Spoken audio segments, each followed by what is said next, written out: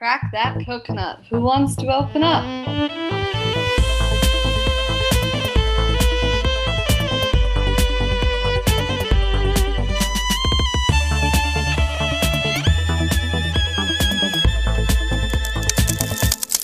Hello, and welcome to Crack That Coconut, the podcast that is cracking open the stigma around mental health. I'm your host, Juliette Kirby, and over this series I'll be joined by guests who open up about their own mental health experiences and how they have supported people in need. By sharing our stories, we hope to crack open more conversations about mental health.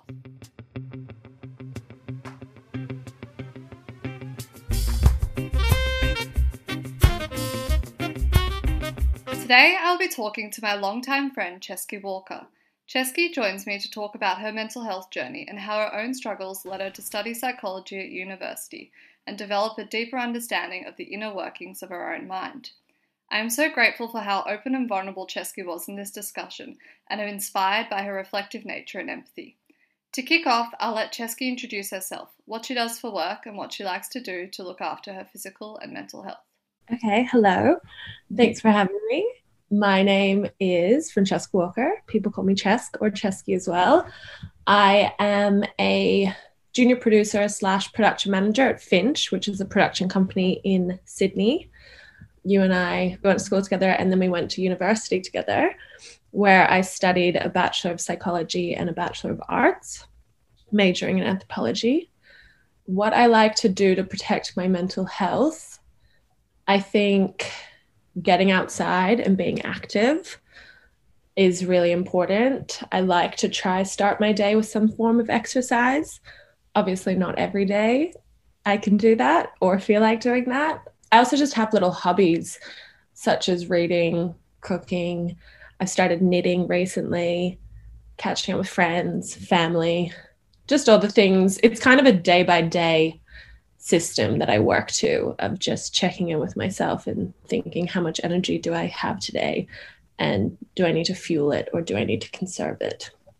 I love that. So thank you for introducing yourself. And yes, we have known each other for a long time now. And just very, very excited to have you on the show. It's going to be quite a special conversation and vulnerable, I suspect.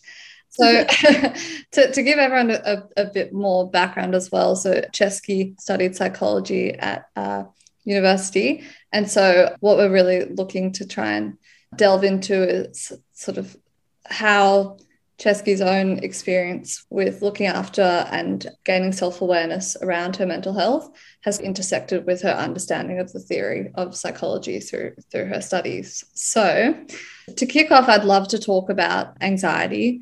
And we all know that anxiety exists on a spectrum from sort of clinical diagnosis to fleeting situational feelings of anxiety that can come up, daily, weekly, or whenever they sort of choose to arise.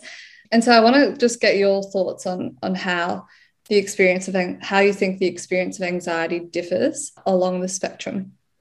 Sure. I think it's important, as you said, I've studied psychology, but I do want to put a little disclaimer that I'm not an expert or accredited psychologist. So everything I'm saying, I have studied, but it's, I guess, my experience. But definitely anxiety exists on a spectrum. You can kind of have everyday life anxiety where it ranges from mild to moderate to severe to panic attack level. And as you said, it can come up at different levels. It varies due to kind of your specifications of yourself, I guess, the sources. It can be influenced by gender, sexuality, personality, experiences, the coping strategies you have. And I know for myself, I feel like I've experienced that whole array of, the spectrum that is everyday life anxiety. But then you can also have anxiety disorders, which to have an anxiety disorder, it's defined as excessive worry or hyperarousal that's disruptive to normal functioning. And there's such an array of disorders. You can have generalized anxiety disorder, social anxiety disorder, panic disorder, agoraphobia, which is fear of places and situation. You can have substance or medication-induced anxiety disorders. It can also be present in OCD or PTSD. So, yeah, there's a huge kind of wide array of different sorts of anxieties that you can have. And do you think so? The experience of anxiety, sort of irrespective of how that's kind of been brought about, can that be fairly consistent or not consistent, but a shared experience between people who might feel some anxiety brought on by one thing compared to someone who's had anxiety brought on by another situation? Yeah, I think like regardless of your situation or what the cause of anxiety is, I do think everyone has, or a lot of people have, a good understanding of feeling anxious. Even if it's just anxiety about giving a speech in public, you might not completely understand panic attacks if you haven't had a panic attack. I think panic attacks are, for anyone who has had one, and I've suffered them myself, they're really scary, and they're really scary to watch someone go through as well, because there's actually nothing you can do to stop a panic attack. You just have to let it unfold. And so if someone's having or experiencing a panic attack, trying to tell them to just like stop isn't actually helpful, because it is just something you have to let play out. But when you're in that state, you think it's never going to end. But I do think just in the way that the world's even connected at the moment and the fast-paced culture and society that we have, I feel like it's pretty safe to say people have a general either sympathy or understanding for anxiety, because no matter where you are on the spectrum, there's still the underlying kind of feelings of it. Yeah, that's so interesting and a really good answer. It's raised a couple of points that I want to follow up on. Maybe firstly, let's talk about your experience with anxiety, and if you're comfortable or open to it, the first panic attack experience that you had, and kind of how that might have come about, and the perspective that that's given you on your anxiety and your mental health. Totally. I think I was kind of doing some reflection in preparation for this about just my mental health journey and anxiety. And I kind of see that my life, I feel like, has 4 distinct stages of my mental health journey, which is quite interesting. And I think that does couple with awareness and self-awareness and self-conversation that I've started. I think, well, to start at the beginning would probably be the largest stage that is kind of the foundation of my journey that I can see was in about year 9, year 10. It's all a bit hazy to me still. I don't know, maybe that's a coping mechanism, but I had an eating disorder in school. And it's funny, it's a label I've only recently kind of accepted and said. And I lost about 20 kilograms, which isn't, a small amount, but it took me so long to kind of gain that acceptance. But I thought at the time, I don't have a disorder. I'm in control. Look, I've snapped out of it. But if I really kind of reflect on it, really being honest, I haven't. It's something that still sits with me today, and something I have a conversation about every day in my head, even if it's multiple times a day. But I think back then I wasn't as accepting of my whole self. And I think when you aren't accepting of your whole self and you think about being vulnerable and recognizing maybe your faults or maybe your insecurities, that induces anxiety. So it's kind of easier to minimize it when you don't have the tools or mental strength that I feel like I have today to accept it and accept what that was. And then I think after that, what I kind of see as my stage 2, I suppose, is around year 12. I was 16 in year 12, which was just a kind of journey of its own. It was quite isolating to a degree. And I was a bit unhappy, or quite unhappy, when I was finishing school. And so, of course, I decided to take a gap year because I thought that might solve everything. And I remember while I was traveling, I stayed with some family, and both my aunt and my grandma spoke to me about my unhappiness. But still then I kind of wasn't ready to accept it. And they both tried to get me to speak to someone, and I wasn't ready to be there, because I feel like acknowledgement and acceptance of your spectrum, whatever it is, goes hand in hand with therapy. You kind of have to be open and willing to learn and to deep dive, because it's really scary to be vulnerable, but it does kind of unlock something in you. So I wasn't there, but I decided rather that I was going to go do a psychology degree rather than see a therapist. I was going to become one. But I think it's interesting kind of looking back on it, and I know you wanted to talk about it as well. I think my own issues kind of sparked that interest and desire to understand mental health. Even though I didn't have self-acceptance at that time or was ready to speak to someone, I did want to learn about it. I think for me, what I've learned is education and research I find really empowering, because I think it gives me an understanding of the broader array, but also of myself.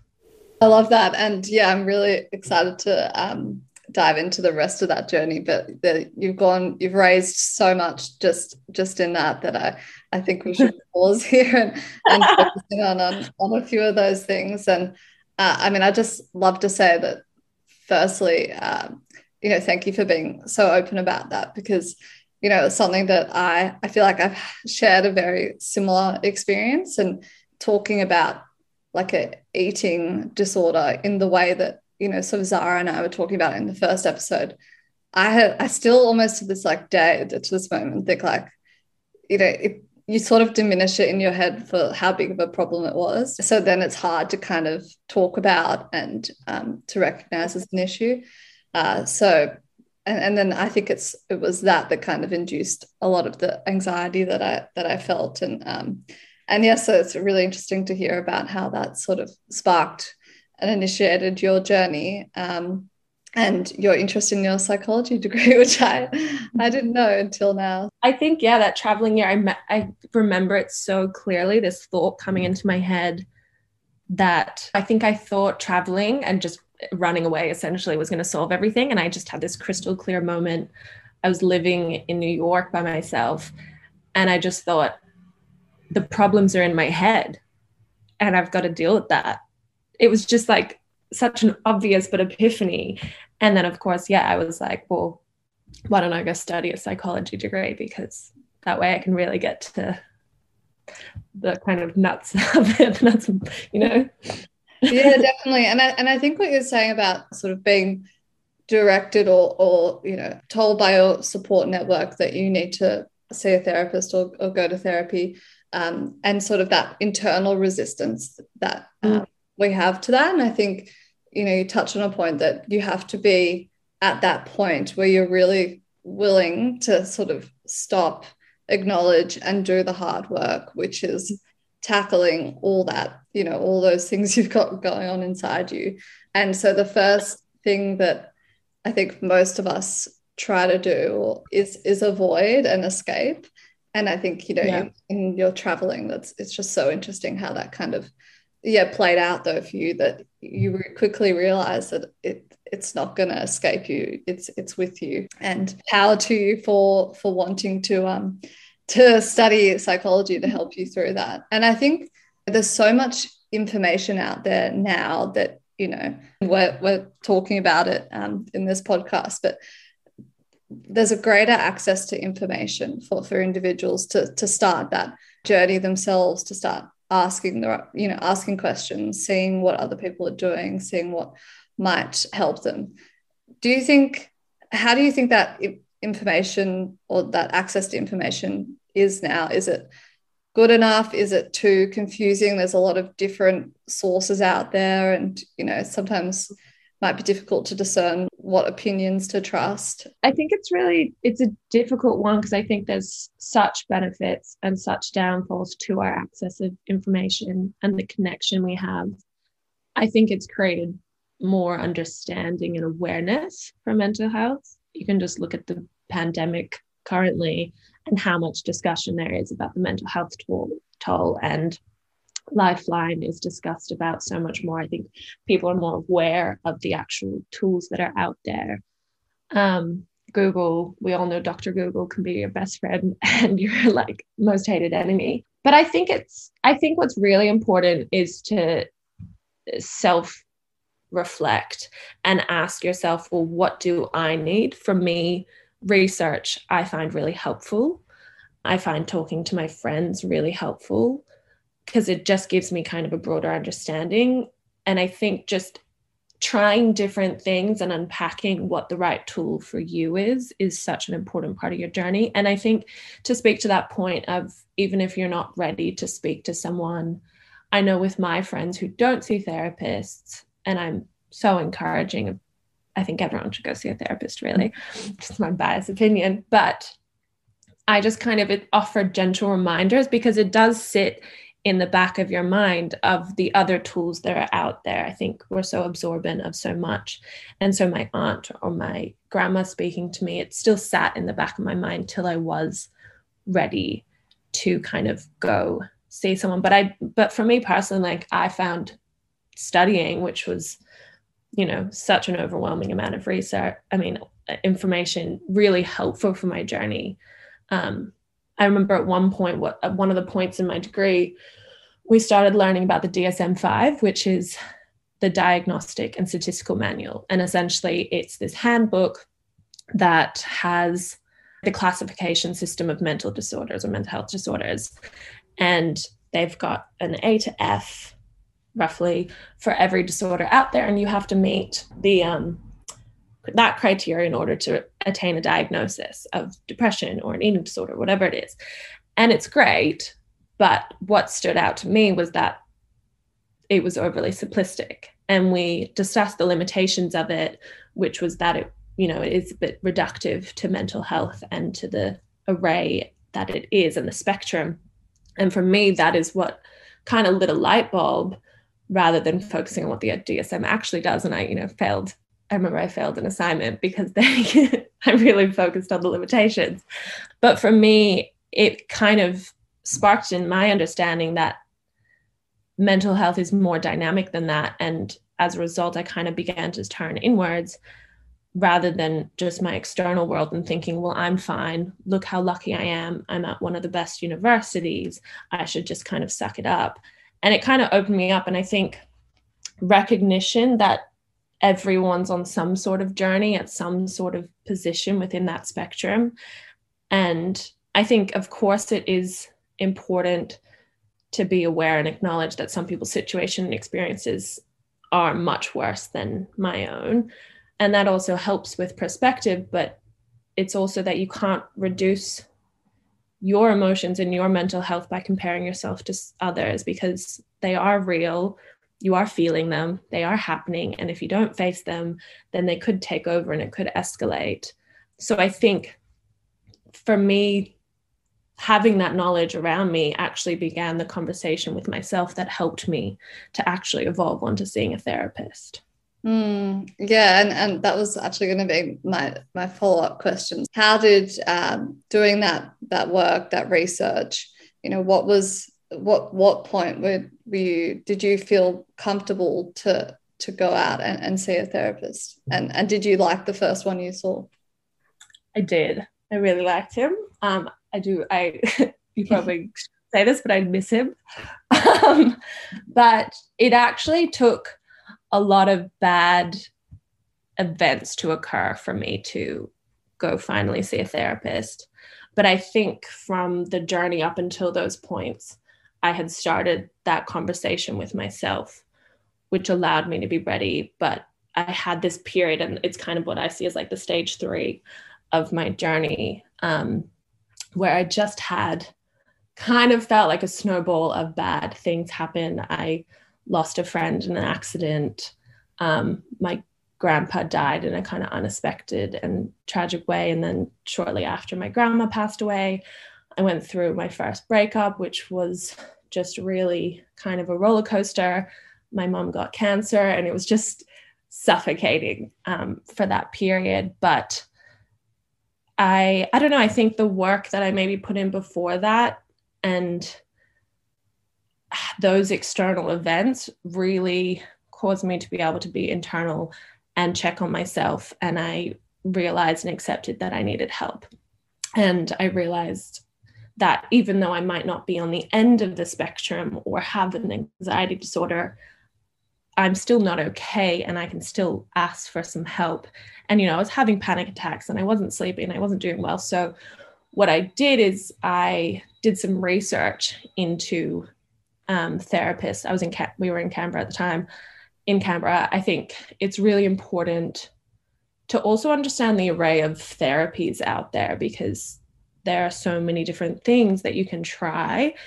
For me, similar time, we were learning about positive psychology, which is kind of a branch of psychology, which is the study of human flourishing, which really struck a chord with me, because it was kind of the notion that it's an understanding of human sadness, but you don't focus on it. You don't focus on the kind of quote unquote negatives, but it's rather trying to explain and provide tools to encourage being okay and being good, and prevention and recognizing triggers. So I thought, well, that's a really kind of cool aspect of psychology, because it's saying, well, okay, you're not okay now, but you can be okay. And let's work out how to get back there and provide you with the tools and awareness to continue that.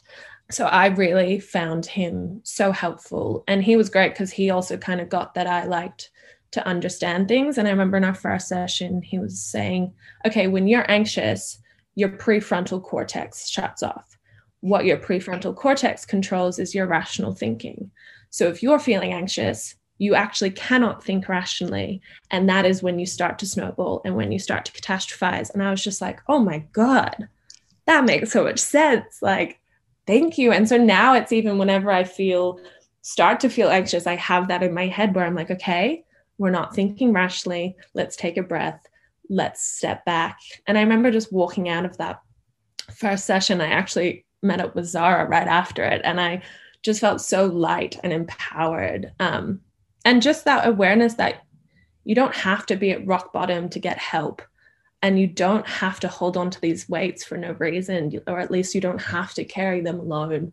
And it's okay to not be okay. And it's okay to, speak to people. And I think that really helped with my understanding and acceptance of that kind of part of that journey. Yeah, wow. That was giving me goosebumps. And I think that, that's amazing that you were able to recognize that you needed help and to reach out. And I think, it's part of what I'm seeing now with this greater sort of education and society conversation around mental health, is that even though people might not be struggling now, it's when, life can throw these things at you, and you have them in the back of your mind to be able to draw on them, when you need to. But I'm also of the same opinion that, everyone should see a therapist, and it shouldn't really just be called upon when you've had something that's sort of, really like it triggered you and really requires external support. But I still think there is a little bit of stigma around seeing a therapist. And, people assume when you say, oh, I'm going to therapy, or I'm doing this, or seeing a kinesiologist, that the first sort of question is like, oh, is everything okay? What's kind of wrong? And, sometimes it can just be like a check-in and a tool that, you implore, or I implore to manage my mental health. Now that I've, seen the benefits of it, right? Yeah. I remember my aunt said that to me back when I was, 17 and traveling. She was like, you might not feel that you need to see a therapist, but I think you see a therapist when you're good, so that when it becomes bad, as you said, you now have these tools in your mind. And I totally agree. I think there still is a stigma, and I think it's definitely reducing. I think amongst our generation, it seems that way as well. I just think maybe because of the connection and, our online kind of presence, there's more discussion of it. I know at work, if I had a therapy appointment, I vocalized it to anyone. Like, I wasn't going to make an excuse. And I think for women as well, we're so sheltered about, if we're getting even a pap smear, we might say, oh, we're just going for a checkup or something. And if I was leaving to go see my therapist because it was a 12 p.m. thing, I stated to the office if anyone asked, because I think owning your mental health is also empowering. So not hiding it and putting it away. I remember my therapist in Sydney once said, and I thought it was an incredible quote, but she was just like, shame thrives in the dark, so you have to let the light in. And it was just like, yeah, if you hide something, then it fuels this idea and notion that it's bad and it's not a good quality of you to have. But if you talk about it, you're like, no, this is a part of who I am. It's not the entirety of who I am, and I'm working on it. And how cool is that?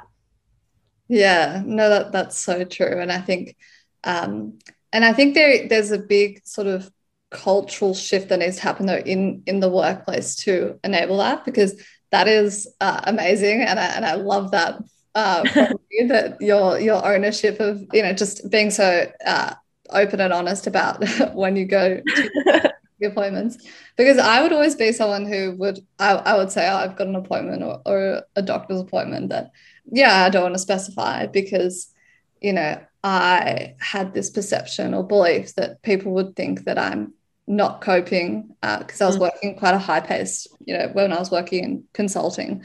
And it was almost this culture of kind of just you grin and bear it and rise above. And I think that's why, that's sort of at the same time I was going through my own eating issues, and that was inducing a lot of anxiety from both that and the high workload.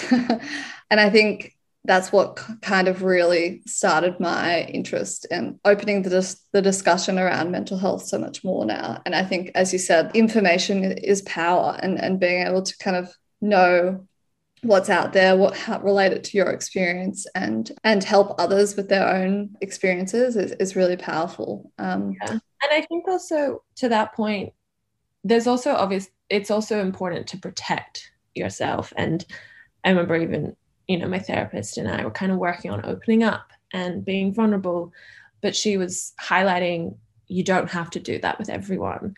So, you know, if it's safer for you to say, I'm just going to an appointment or whatever it is, I think just there's a circle that you can trust, and knowing, you know, I feel really lucky that I feel very comfortable with the people I work with and I can vocalize things like that. But I know that's not the case for everyone. And so you do have to protect yourself. And I think that's a coping strategy on its own, of recognizing who you can speak to and where's a safe space and where it's just like, actually, I don't think that's going to help me. So I'm just going to carry on my journey. I know for me, like if something goes wrong, I often have to take a beat by myself to process it and think about it before I can communicate it with other people.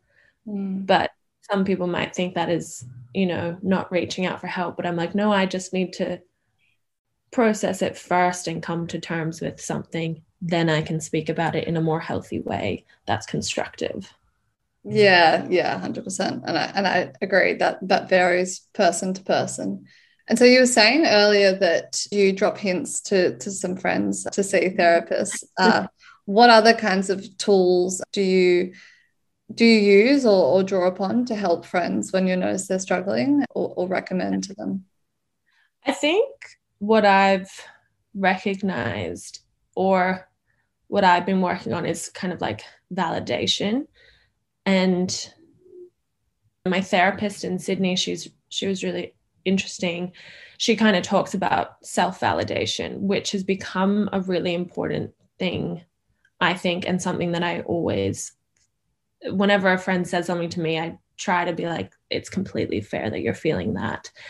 But also, self-validation is so important. One of her big things is kind of that conversation with self, which is something I also encourage friends to do, which is kind of become inquisitive about what's going on. So what my therapist was said, she's kind of has this notion of like this little girl, which is the younger self that would have been or was validated and protected by your parents when you were a baby, but that time has now passed. And you can't really rely on anyone else to give that same support structure. And so you have to recognize that you are now the protector of that little girl, and you have to kind of interrogate and investigate and ask yourself questions about what's going on and why are you feeling that way. And I think validation is important in a way, because I don't think it's ever helped anyone to say, well, you shouldn't have that feeling, and, you know, why would you be feeling that way? I just think it kind of, you know, it's not helpful. And I think just conversation also with your network about when you're feeling down encourages them to speak to you as well. I was listening to this podcast yesterday, actually, with Nell Frizzell, who is the author of Panic Years. And she was talking about interdependency and how this is kind of the bedrock of all social systems and relationships. And I'd always seen dependency as kind of a weakness. And obviously, vulnerability is quite scary. And I'm working on that. But what she said that kind of made me have this aha moment was, rather than taking the easier route of remaining independent and remaining unchallenged, there's a strength of character in being interdependent and in sharing your fears and vulnerabilities, which creates kind of a strong reciprocal relationship where you look after one another. And, you know, she said this quote where if they can't handle your vulnerability, it will never be a good relationship. And I feel like with friendships, creating that support system and sharing and communicating is so important. So I think the biggest tool I found is that communication with self, communication with your friends, communication with a therapist. I think therapy exists on a spectrum as well as, you know, the disorders, that you might start with yourself and then you can move on to speaking to a close friend. And then you can start speaking to, you know, maybe your family members or whoever is inducing the anxiety, if there is someone who is. And then maybe you can speak to a therapist. In that same vein, I find journaling so helpful.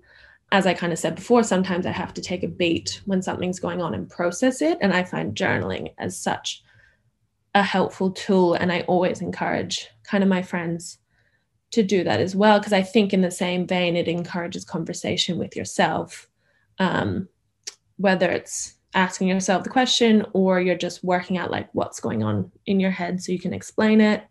So I think those two things are really important. Exercise is obviously always helpful. Going for a walk, if someone, you know, doesn't feel like talking, you could just say, okay, well, why don't we go for a walk? Why don't we go for a swim? I think the ocean has incredible healing powers. Whenever I feel stressed, I love to jump in the ocean or even just have a shower. I feel like it washes away anxieties.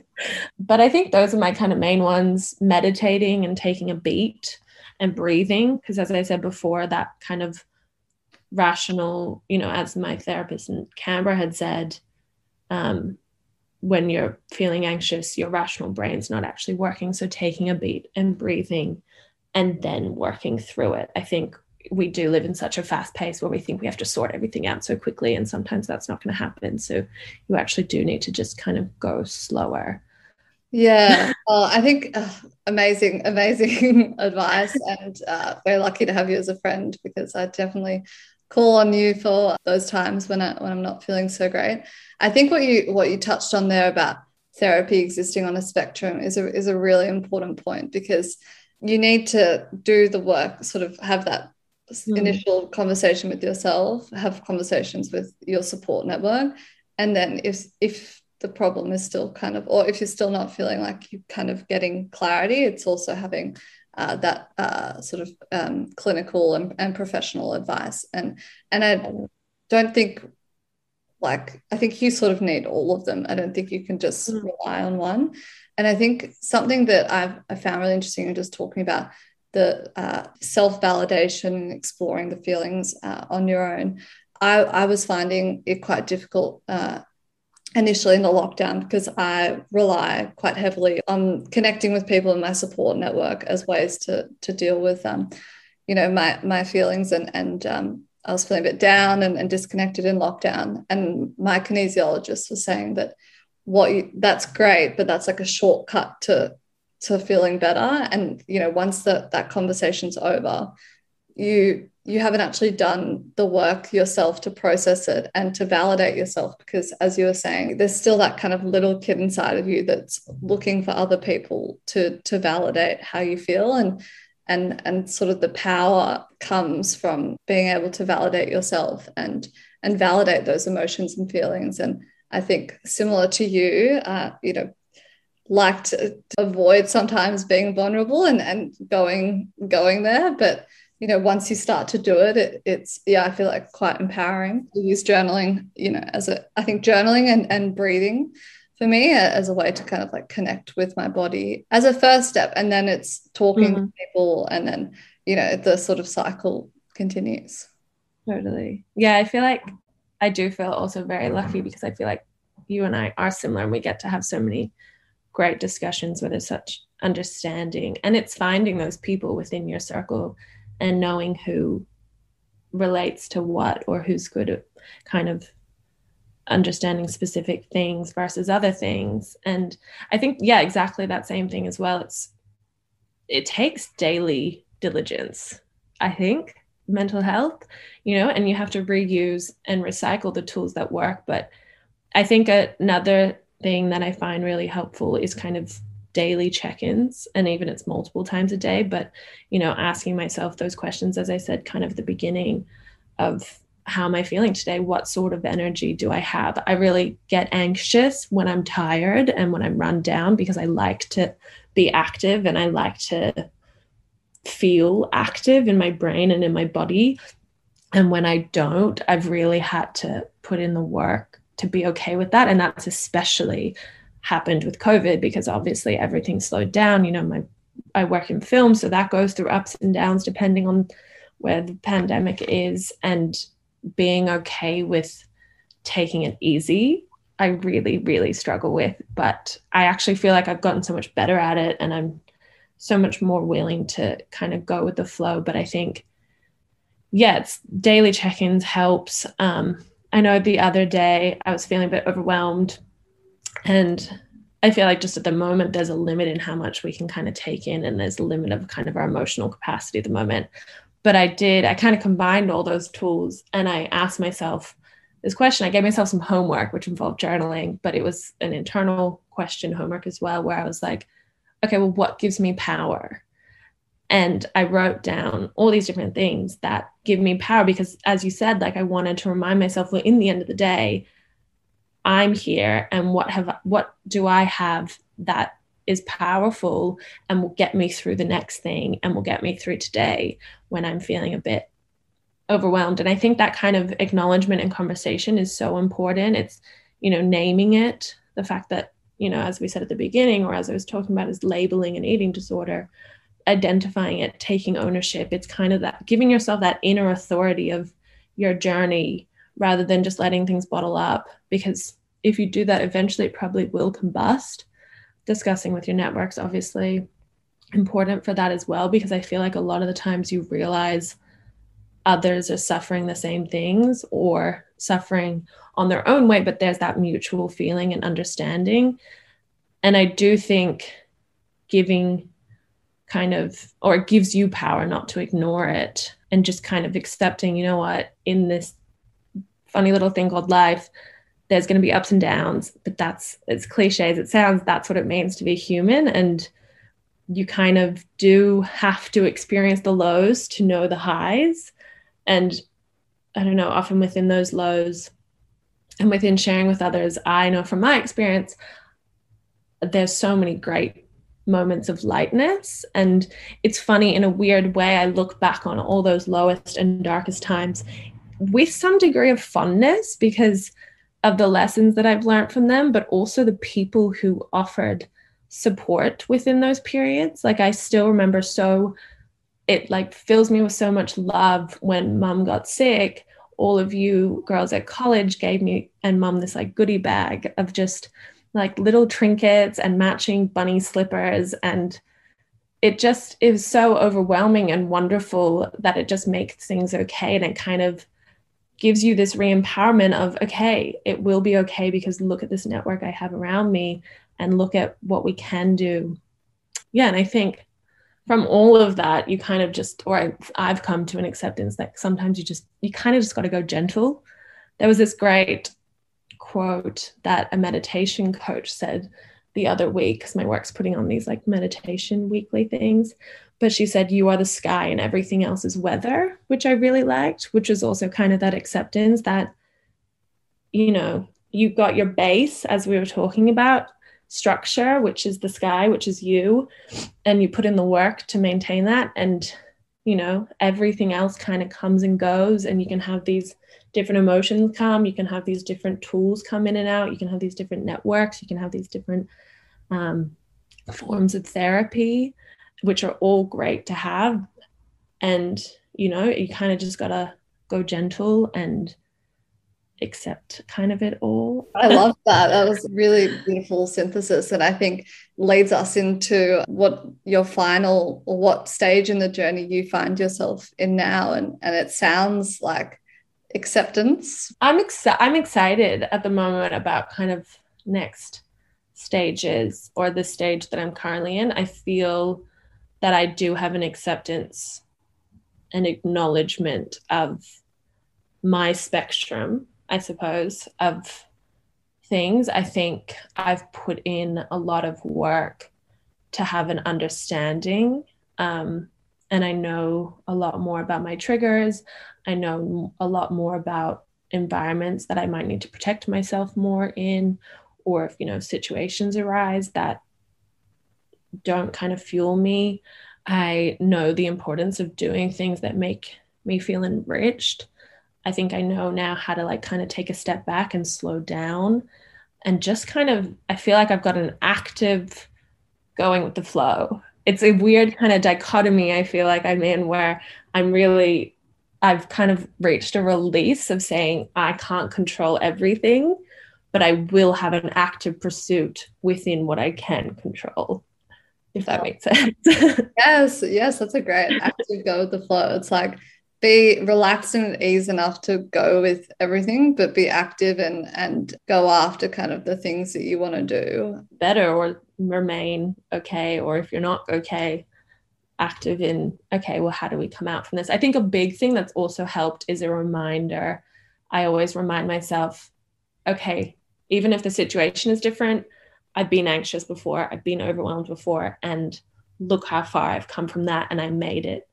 In that point, I made it through, so we can do it again. I think self-empowering and validating and awareness, and just all the work that we're kind of talking about. It's a daily struggle. It's hard. I think that's the other thing that's important is, I think we all talk about, which I love, is just like, it's exhausting and hard, and some days you don't feel up to it, and that's okay as well. And some days you just need to go on a 2-hour walk with a friend and vent.